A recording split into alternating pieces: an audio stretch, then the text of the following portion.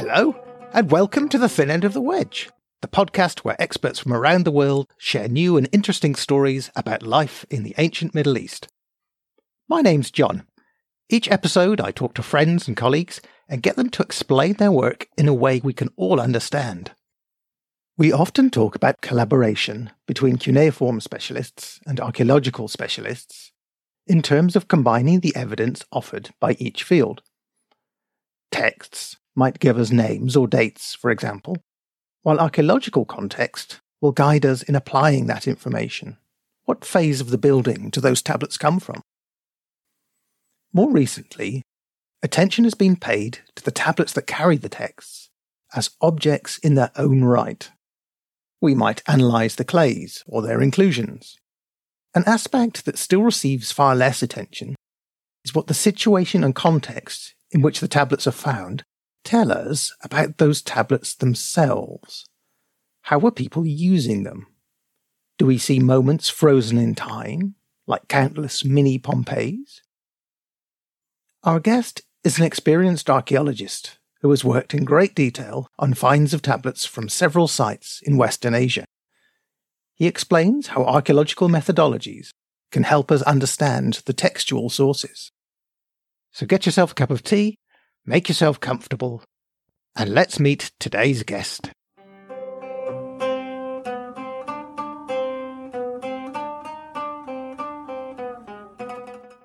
Hello, and welcome to Thin End of the Wedge. Thank you for joining us. Thank you very much. Very happy to be here. Could you tell us, please, who are you and what you do? My name is Victor Klinkenberg, and I'm originally from the Netherlands, and I'm a prehistoric archaeologist. In my research, I investigate objects and other material remains, why they are in the location that we find them in the archaeological record. And with that information, I try to understand more about the social life of people in the past. So I have a critical perspective on the material remains. And with that, I try to understand humans. And I currently work in Cyprus at the University of Cyprus in Nicosia, where I'm finishing a 2-year research fellowship working on my archaeological site near Paphos called Paloures. It's Chalcolithic, and there I do also this particular type of research where I investigate depositional patterns to understand how people behaved in the past. Now, we're going to talk about tablets, aren't we? So lumps of clay with cuneiform writing on. And that was their primary purpose, to carry text. You're approaching it not from the perspective of someone interested in the text, but from the perspective of an archaeologist. Could you introduce us to your archaeological approach to tablets, please? Yeah, absolutely. So I was introduced to the topic in detail during my PhD, where I was working on the depositional patterns and the activity patterns at a site in northern Syria, Tal Sabyabiyat. And I was fascinated with the sheer number of cuneiform tablets and how much they were telling us about life at this site. So as a prehistoric archaeologist, I almost felt like we were cheating using all these texts. And then as I was approaching all the objects in the site as an artifact and try to understand why they were located where they were, I noticed that for the cuneiform tablets, they were usually treated quite differently. So both the archaeologists and the Assyriologists at the site, they would kind of ignore a little bit this aspect of these artifacts, of these objects. So how I see them is firstly as just an artifact that is part of a soil matrix inside a particular stratigraphic location in this site. This is how I work with them, and I look at them trying to understand if they are broken, are they fragmented, or are they complete? In what kind of position are they located? Are they all grouped together, or are they spread around? In what kind of soil matrix are they found, etc., etc. And it wasn't with any evil intent that I analyzed this, but it was quite surprising what we found when we started to critically look at these contexts. And many of the contexts that were considered to be kind of unproblematic and in situ.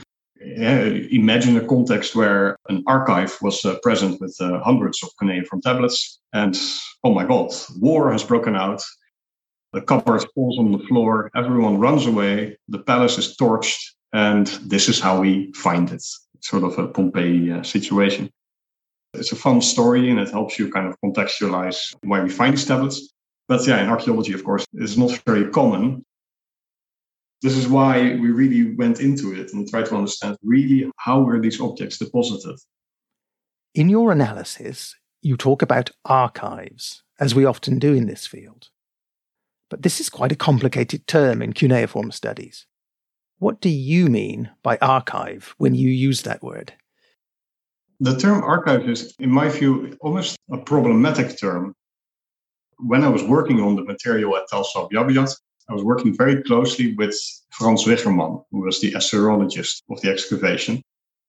He presented himself to me as a hardcore Assyriologist who would tell us, archaeologists, the opposite camp of dispute in his and then my eyes, that he would tell us how things were and how this worked and what an archive was, etc. So if I may emphasize this division between his perspective and mine, his perspective would be that in the past, people stored their cuneiform tablets in a certain location, which was secured and easily accessible, to make sure that they would have all their administrative texts, letters, etc., together in one place that they could easily retrieve and work with. And that what we find in the archaeological records is exactly that. Someone's cupboard, someone's chest full of material, or whatever practical, physical context it was, but essentially a functioning archive of texts of one person or one institution from the past. And this has been disputed also very much in Assyriological literature. So I don't want to claim that this is a dispute between all Assyriologists and archaeologists. So what a group of texts we find in the soil at an excavation, what that really means has been questioned. It is often still called an archive because very often we find tablets together in a large group or smaller groups that seem to be meaningfully connected. So very often we will find a group of artifacts or a group of texts, and they are all written by the same person or addressed to the same person, or they are involved in, for instance, one particular institution in a short period of time, such as a palace or some other smaller administrative unit. It makes sense to consider a context like that and a group of meaningfully constituted text as an archive. This word is stuck in the literature and is kind of used for all these different text groups. But when using this term, most people, I would say, they don't literally mean that it is an in situ archive, the bookcase of King so-and-so. But instead, it's an easy way to talk about a certain group of texts. So instead of talking about an administrative unit in the documentation of an archaeological site, so for instance, find number 365.2, you will talk about the archive of Tamitte or the palace archives. And this helps in general discussions with colleagues when you want to discuss certain texts or provenances of certain texts. At the moment, the word archive can mean both a strong interpretation, this was an archive, and it is in situ, and it is the original archive of a certain person or institution. But in another sense, many people use the term simply to denote a cluster of texts that were found in one place and usually also are meaningfully connected through their content. So are tablets found in archives then? How do we find these objects? This is like a core aspect of archaeological research. And the further away in prehistory you go, the further back in time, the more important it is for archaeologists to determine exactly how, when, and why something ended up in the place where they are found. This is a very important branch of archaeological research in general. And when we are investigating behavior in the past, we use these material remains. And so we must understand how old they are, why they are left where they are, how representative they are for the behaviors in the past, and what it says, for instance, about preservation. For cuneiform tablets, this has very often not been really critically assessed and also not documented in great detail. So for many of the great sites which were excavated like 100 years ago, they don't really provide us with the documentation that is necessary to investigate these depositional processes. I've looked at a couple of sites in northern Syria that were close to Tel Abyad that I was working on for my PhD. And in all these sites, I was seeing a recurring pattern. And this pattern is that the tablets which we find are often mixed in with soil. The tablets are often broken, and they are located in construction layers. So they're found in a layer which we otherwise, if there were not texts, but other types of objects, pottery or stone artifacts, we would immediately classify this as secondary refuse. Secondary refuse means that it is material that was discarded, but not just on the place of use, but taken away and discarded elsewhere, away from the place of use. So really to get rid of this material. Could you tell us more about that, please? On a very basic level, archaeologically, how do you tell the difference between something that is in situ and something that is rubbish? Absolutely, yeah. On the face, many of these contexts seem rather unproblematic, but it's important to have like a set of rules, or at least specific ways to interpret these. What are the specific arguments for why this is a particular context? Why is it discard? Why is it in situ, etc.? The term in situ is very problematic. So if we want to compare a regular archaeological deposit with something that is exactly in situ, we talk about Pompeii, so the Roman town that was covered by the volcanic ashes. And that appears to be like a pristine condition, a moment frozen in time. But even there are so many processes involved in what is preserved and what is not, that the term in situ implies that it is perfect and that you can see straight away that it is an absolute reflection of the past, unproblematic. But it never really is. When we're looking at archaeological deposits, they are always put in the ground in some way, either deliberately or undeliberately, and afterwards are also affected by all sorts of processes, such as looting, digging, construction of new buildings on top of all the remains, of course, the simple natural decay of a lot of material. So when we are looking at archaeological deposits, there are a couple of characteristics that can help us determine how they were placed in the ground and what happened with them afterwards. Now, especially in the Near East, in Tels, where we often find these cuneiform tablets, we are dealing with great contexts in which we can still see where the walls of buildings were standing. They're often standing for a meter or more. And inside, we can characterize the soil by looking at its structure, color, homogeneity, if there's any layering, the type of soil that is present. It helps us determine how it was deposited through natural or human-induced processes. Then there are artifact concentrations. If we find, for instance, on the floor of a building a lot of artifacts, we can look at their composition, so the total context. Are they all fragmented and broken, or are they complete, and are they very valuable? Do we assume that they were valuable? Are they placed or located on a location that is meaningful and that seems to reflect their actual use in ancient times? If we would find, for instance, a lot of pottery inside a toilet, it means that there's a functional difference between the two. So the context doesn't really mesh with the artifacts. And it means that these pottery fragments, these pots, are probably not used inside this toilet or a bathroom or whatever. On the other hand, if we find bread molds, for instance, that were used to bake bread in an area where we have ovens and also grinding stones, we can say, hey, there's some functional similarity here. It looks like a bakery or a place where bread was made or food processed. And we have these artifacts which are relating to the same processes. So there's this functional relationship. So completeness of the artifacts, their relative value, were they likely to be left behind? Or is there a possibility that they were left behind in a great hurry, such as during a catastrophe or during war? Is there a functional relationship between the objects and the space they are found in? And an important one, is there a sort of structuring in the artifacts that we find in one space? So are all artifacts really part of a homogeneous set? Can we say that they were all probably used there in this one space? Or is it possible that some items are relating to the use of this space and other items may be dumped there as refuse? These are all sorts of aspects that you can look at to determine whether or not the items reflect the activities and behavior in that space in the past. So we do sometimes find contexts that you said were rare, where tablets are almost frozen in time. But then we have others where the texts belong together somehow. They form a coherent group, but they weren't found quite how they were originally left. Perhaps we could explore that second type in a bit more detail. You mentioned that you had worked at Tel Sabiabiat. Could you give us an example from that site of how you interpreted the tablets that were found, and how that differs from the way in which they had been interpreted before?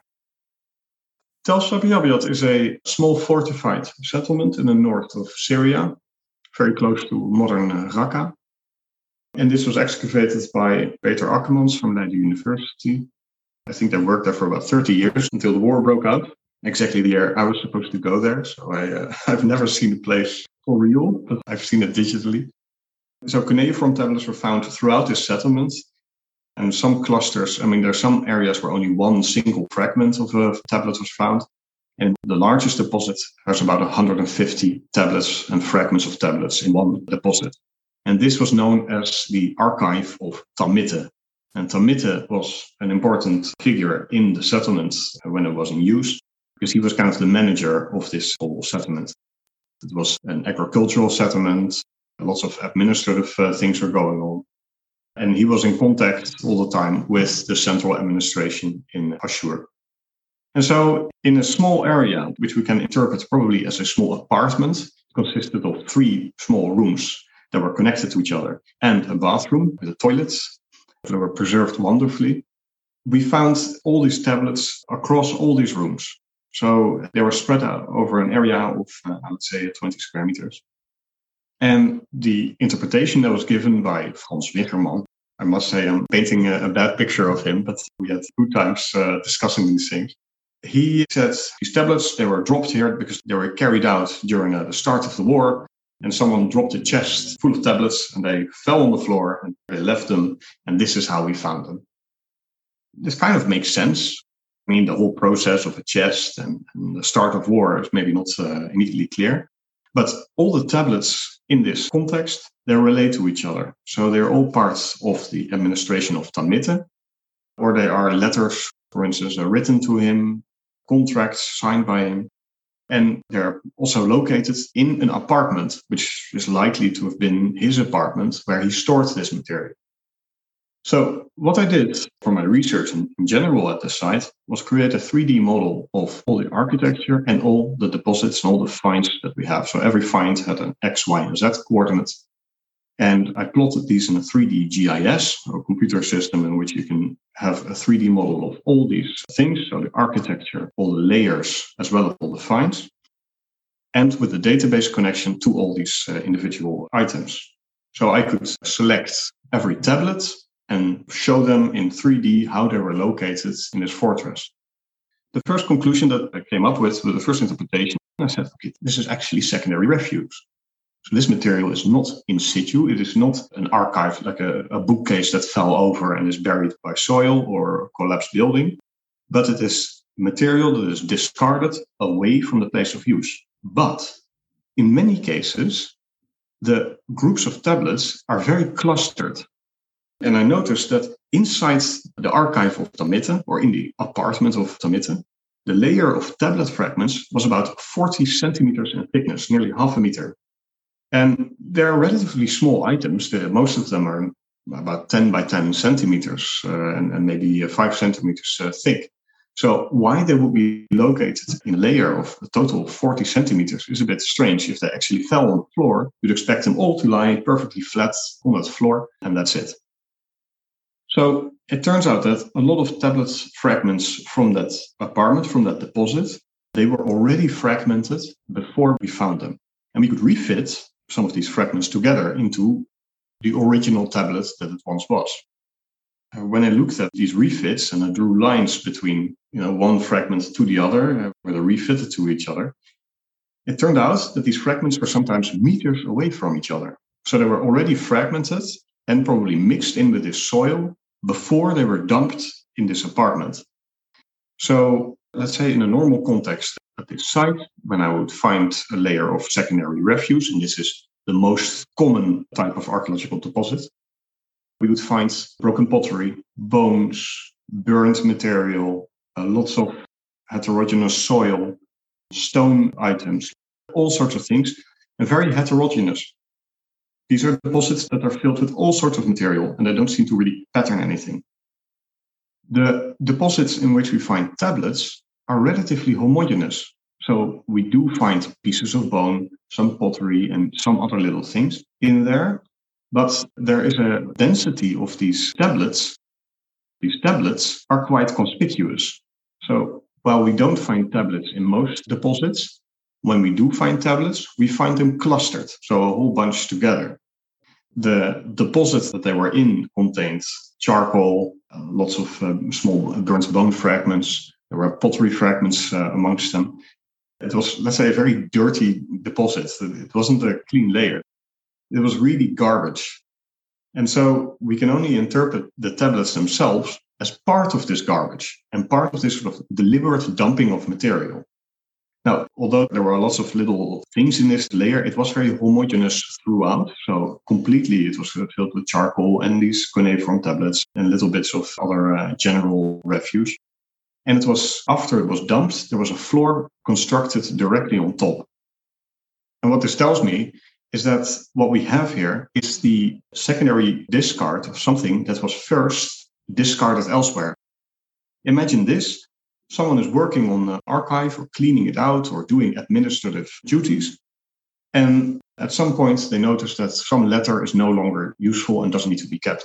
Or maybe a contract that has been settled, has been broken, wants to be completely destroyed, and is chucked in the corner of the room in which these administrative things are being done. And at some point, there is so much of this rubbish that is piled together or perhaps stored in a little container temporarily, that they want to get rid of it completely. And it is this material, which was first temporarily stored, let's say in a little rubbish bin, is then discarded together in some construction layer or in some garbage heap where it is covered with other material. So on the one hand, we see that cuneiform tablet contexts are also secondary refuse contexts, often, not always, but often. But on the other hand, they are quite unique in that they have this material, and there are the deliberate discards, probably by this person who was managing their archive or the texts. So it looks to us, if we compare it to other similar deposits at the site, that this material was dumped here in a construction layer. So really a sort of a base for the next floor, which was a relatively common thing to do. It looks like these items were deliberately dumped in a place that means that they are out of the way and you can't reach them anymore. So they're also secure. It also means that no one else can find these tablets, your old administration, to use it against you if that is possible in some way. So this is how I worked with it. I tried to look at their 3D location, their state. They were all fragmented. They were covered in dirt, and the stratigraphic context in which we find them. And the conclusion is, indeed, secondary refuse that is deliberately dumped together. You've also worked at Tel Fecheriya. What did you learn from that site? Yeah, so after looking at the material from Tal Abyad, I wanted to get an idea if this was a one-off or this was a recurring pattern in other similar sites that were nearby. So I looked at the documentation, or at least the publications from Tel Fecheriya. And in Tel Fecheriya, there were about 51 cuneiform texts found, and they were found underneath the floor of this Middle Assyrian house, number one. And according to the excavator, they were discarded in this area as the terrain was filled with compact soil and also broken and smashed up mud bricks and potsherds and other material. And he claims that this is indeed also to build a solid foundation for the floor of the subsequent architecture. So again, also in this case, we're really looking at a context in which broken tablets are mixed in with soil and other general household refuse that were dumped inside a construction layer, just at Sabi Abyad. Interesting. There is the situation when tablets are found that we tend to interpret those contexts through the textual component rather than the material component. that is, tablets being lumps of clay. This is perhaps because tablets were primarily text carriers, and maybe also something to do with the disciplinary split between text specialists and archaeologists. No, absolutely. There's one context at Tal Sabiabiat where we found a tablet fragment on the bottom of a cesspit very close to the office of Tamitte. And it turned out that this fragment actually refits to one of the fragments that was found inside the office. So clearly someone needed to go to the bathroom really quickly and couldn't find anything else except for something in his office bin that he could use as toilet paper. And yeah, if you're thinking about how these tablets were used in the past, the writing and the administration and everything is only a part. It's an important part, but it is only a part of it. And they could have had all sorts of different meanings and values to people even then. And there's another context at Giricano, which I found very interesting, because often when we find a cluster of text, it is directly assumed that it's probably meaningfully constituted, and these are some kind of little archive or a major archive. And it makes sense that we think this. So at Giricano, there was a jar found, and inside this jar were 15 Middle Assyrian texts. So they clearly were placed there together by someone in the past. And the interpretation seems rather clear-cut that this is a small archive. But it turns out that these were mainly records of outstanding transactions that were not completed yet. And again, it makes sense. There were parts of an archive of Aguni. This is a person who was a party in every transaction in the texts that were found in there. So this was interpreted as the archive of Aguni. And yeah, it seems unproblematic. But again, if we look at the material qualities of these items, we see something different. The jar was found in a very strange, poorly defined context. It seems to be buried or thrown away. It's not really located in a perfect in situ place inside a building. The jar itself was partly broken. The texts themselves were broken, despite the extremely careful excavation of these texts, obviously. So there's something different going on. This is not a perfect in situ archive that was just left behind. These were already fragmented and broken before they were deposited. These finds of tablets in jars are rather intriguing. Quite a number of finds have been made of tablets in jars like that. We think that was one of the main methods of storing tablets, right? Although from a modern perspective, it seems much less practical than using shelves or baskets. So do you think that these jars, or some of them at least, are better understood as office bins? Yeah, it's difficult to say. There's also always multiple characteristics that you have to keep in mind, that you have to look at to determine what's the functional relationship and the motivation behind placing these objects inside the jar, etc. Was it to store them? Was it to transport them? Was it to discard them? And I don't think you can just have some sort of umbrella interpretation for each particular physical context. I mean, I don't think it was as structured necessarily as we would like. Administrators could use anything at their disposal for storage or transport or discard or you name it. So that means that I don't have a clear-cut answer for you. I don't think we can really say like they are most likely all discard. But at the same time, you can indeed also not claim that these must be perfect, meaningful archives or folders or files or what they're. Look at the fragmentation. Are there other materials also inside? What is the archaeological and stratigraphic context of the jar itself, etc.? So to kind of wrap this context up, we started to think that there are a couple of important things that we've seen. So first of all, it looks like many tablets that we find can be characterized as secondary refuse. So they are discarded away from the place of use. And they were often fragmented and even burned before they were deposited. So this tells us that probably these tablets were discarded somewhere temporarily before they were finally deposited in the place where we find them. And this is what we call the office bin hypothesis, that people during administrative activities would have either a corner of a room or maybe a container that they would dump items that they wanted to discard later. And this could be sensitive documents. So it's important that they were not just discarded outside in the courtyard of the palace. They were kept together as what we call provisional discard, and afterwards were dumped together in either a soil layer or perhaps even just in the water where they would dissolve. And why some of these were found inside soil layers has probably to do with the specific context that we find them in, because we find them in construction layers very often. So it is likely that if Aguni or Tamite or anyone else who is sitting on a mound of administrative documents that they want to get rid of, and they notice that someone next door is building a new floor, they say, hey, wait, let me just dump this material in there and then construct your floor over them, rather than walking all the way to the river to dump them in the water or something. This explains a couple of things. This explains the fact that they seem like secondary refuse. It explains why they always seem to be a coherent set of text from one particular archive or one particular person, and why we find these sort of compact clusters of this material.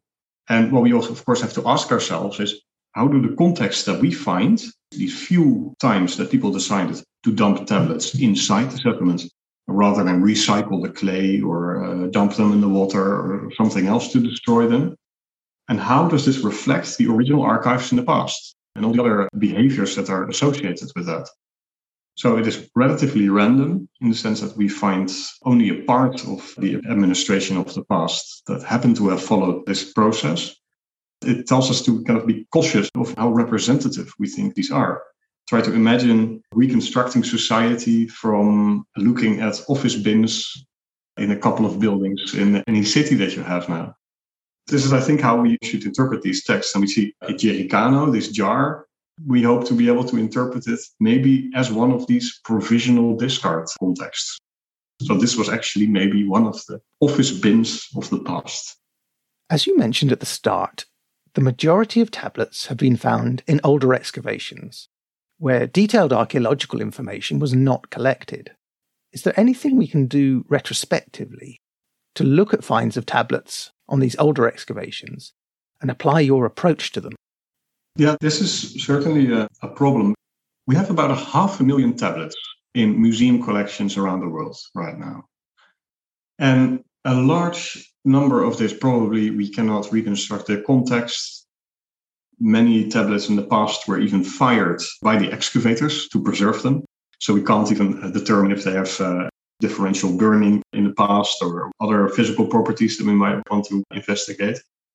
But from the 500,000 tablets, I think there should be enough to investigate substantially how these processes really worked at different sites. Because I've looked at only a handful of excavations in the north of Syria in a relatively random selection, if I'm honest. And there are contexts which we definitely can consider to be in situ.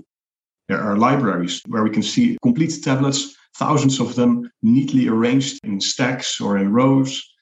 There is a variety in the type of context that we can find these tablets in. Rather than considering it too difficult, I think what I would call for is to make an inventory of what is possible. Which sites can we actually determine to some degree the depositional history of these tablets? I mean, we don't have to create fancy 3D models of every site. If we can determine the stratigraphic context of tablets, then already we can do a lot. So I would say, rather than being hung up on all the things that we cannot do, is really look at, okay, which sites do we have this information for? And let's get on it. There's so little work that has been done on this specifically. There is so much to gain by simply getting started and working on the material where we can do this. It is really exciting. There's a world to win. I really like the human perspective your approach brings. We're often guilty of treating scribes almost like robots, and rarely as individuals. Yeah, definitely. Because I was working on this, I was also working on the depositional patterns and how they are socially meaningful. The first step that I'm proposing now, simply depositional analysis, is something that in archaeology was a hot topic in the 1960s. After you've determined if you have the proper archaeological context, you can start thinking about all the sort of social behavior that is part of these practices and what tablets meant for people in the past. Yeah, how they were considered, how they were valued. It's only the first step. It's what fascinates me. I'd love to see that myself, actually. Is there somewhere we can read more about your work Or could you tell us about your future plans for this kind of work? My current research, I have kind of two projects at the same time. My main excavation project is Paloures in Cyprus, and I invite everyone to have a look what we're doing there, because it's equally exciting, even though it's a completely different context.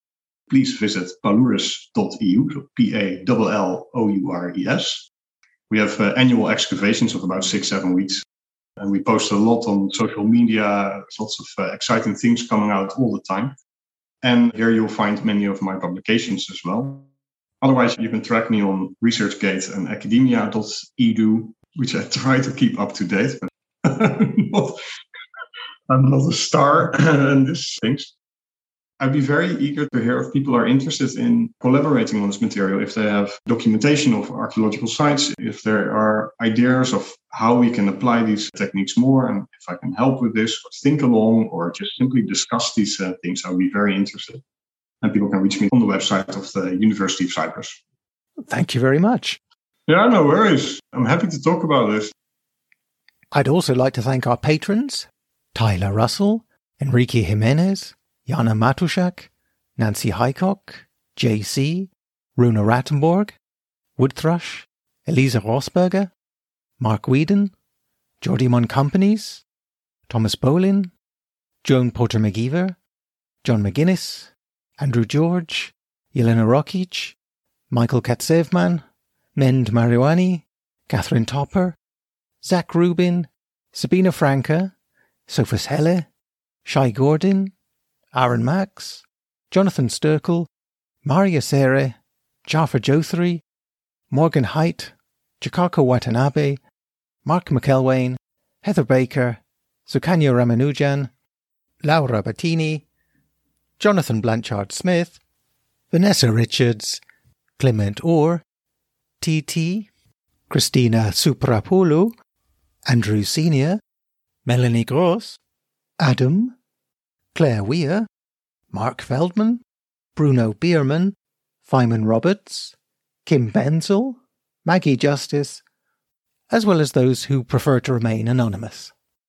I really appreciate your support. It makes a big difference. Every penny received has contributed towards translations. Thanks, of course, to the lovely people who have worked on the translations on a voluntary basis or for well below the market rate. For Arabic, thanks in particular to Zainab Mizyudawi, as well as Lina Mirciad and May Alasil. For Turkish, thank you to Penar Durgun and Nesrin Akan. Thin End of the Wedge is still young, but I want to reach a sustainable level where translators are given proper compensation for their hard work. And thank you for listening to Thin End of the Wedge. If you enjoy what we do, and you'd like to help make these podcasts available in Middle Eastern languages, please consider joining our Patreon family. You can find us at patreon.com/wedgepod. You can also support us in other ways. Simply subscribe to the podcast. Leave us a 5-star review on iTunes or your podcatcher of choice. Recommend us to your friends. Follow us on Twitter @wedge_pod. If you want the latest podcast news, you can sign up for our newsletter. You can find all the links in the show notes and on our website at wedgepod.org. wedgepod.org. Thanks, and I hope you'll join us next time.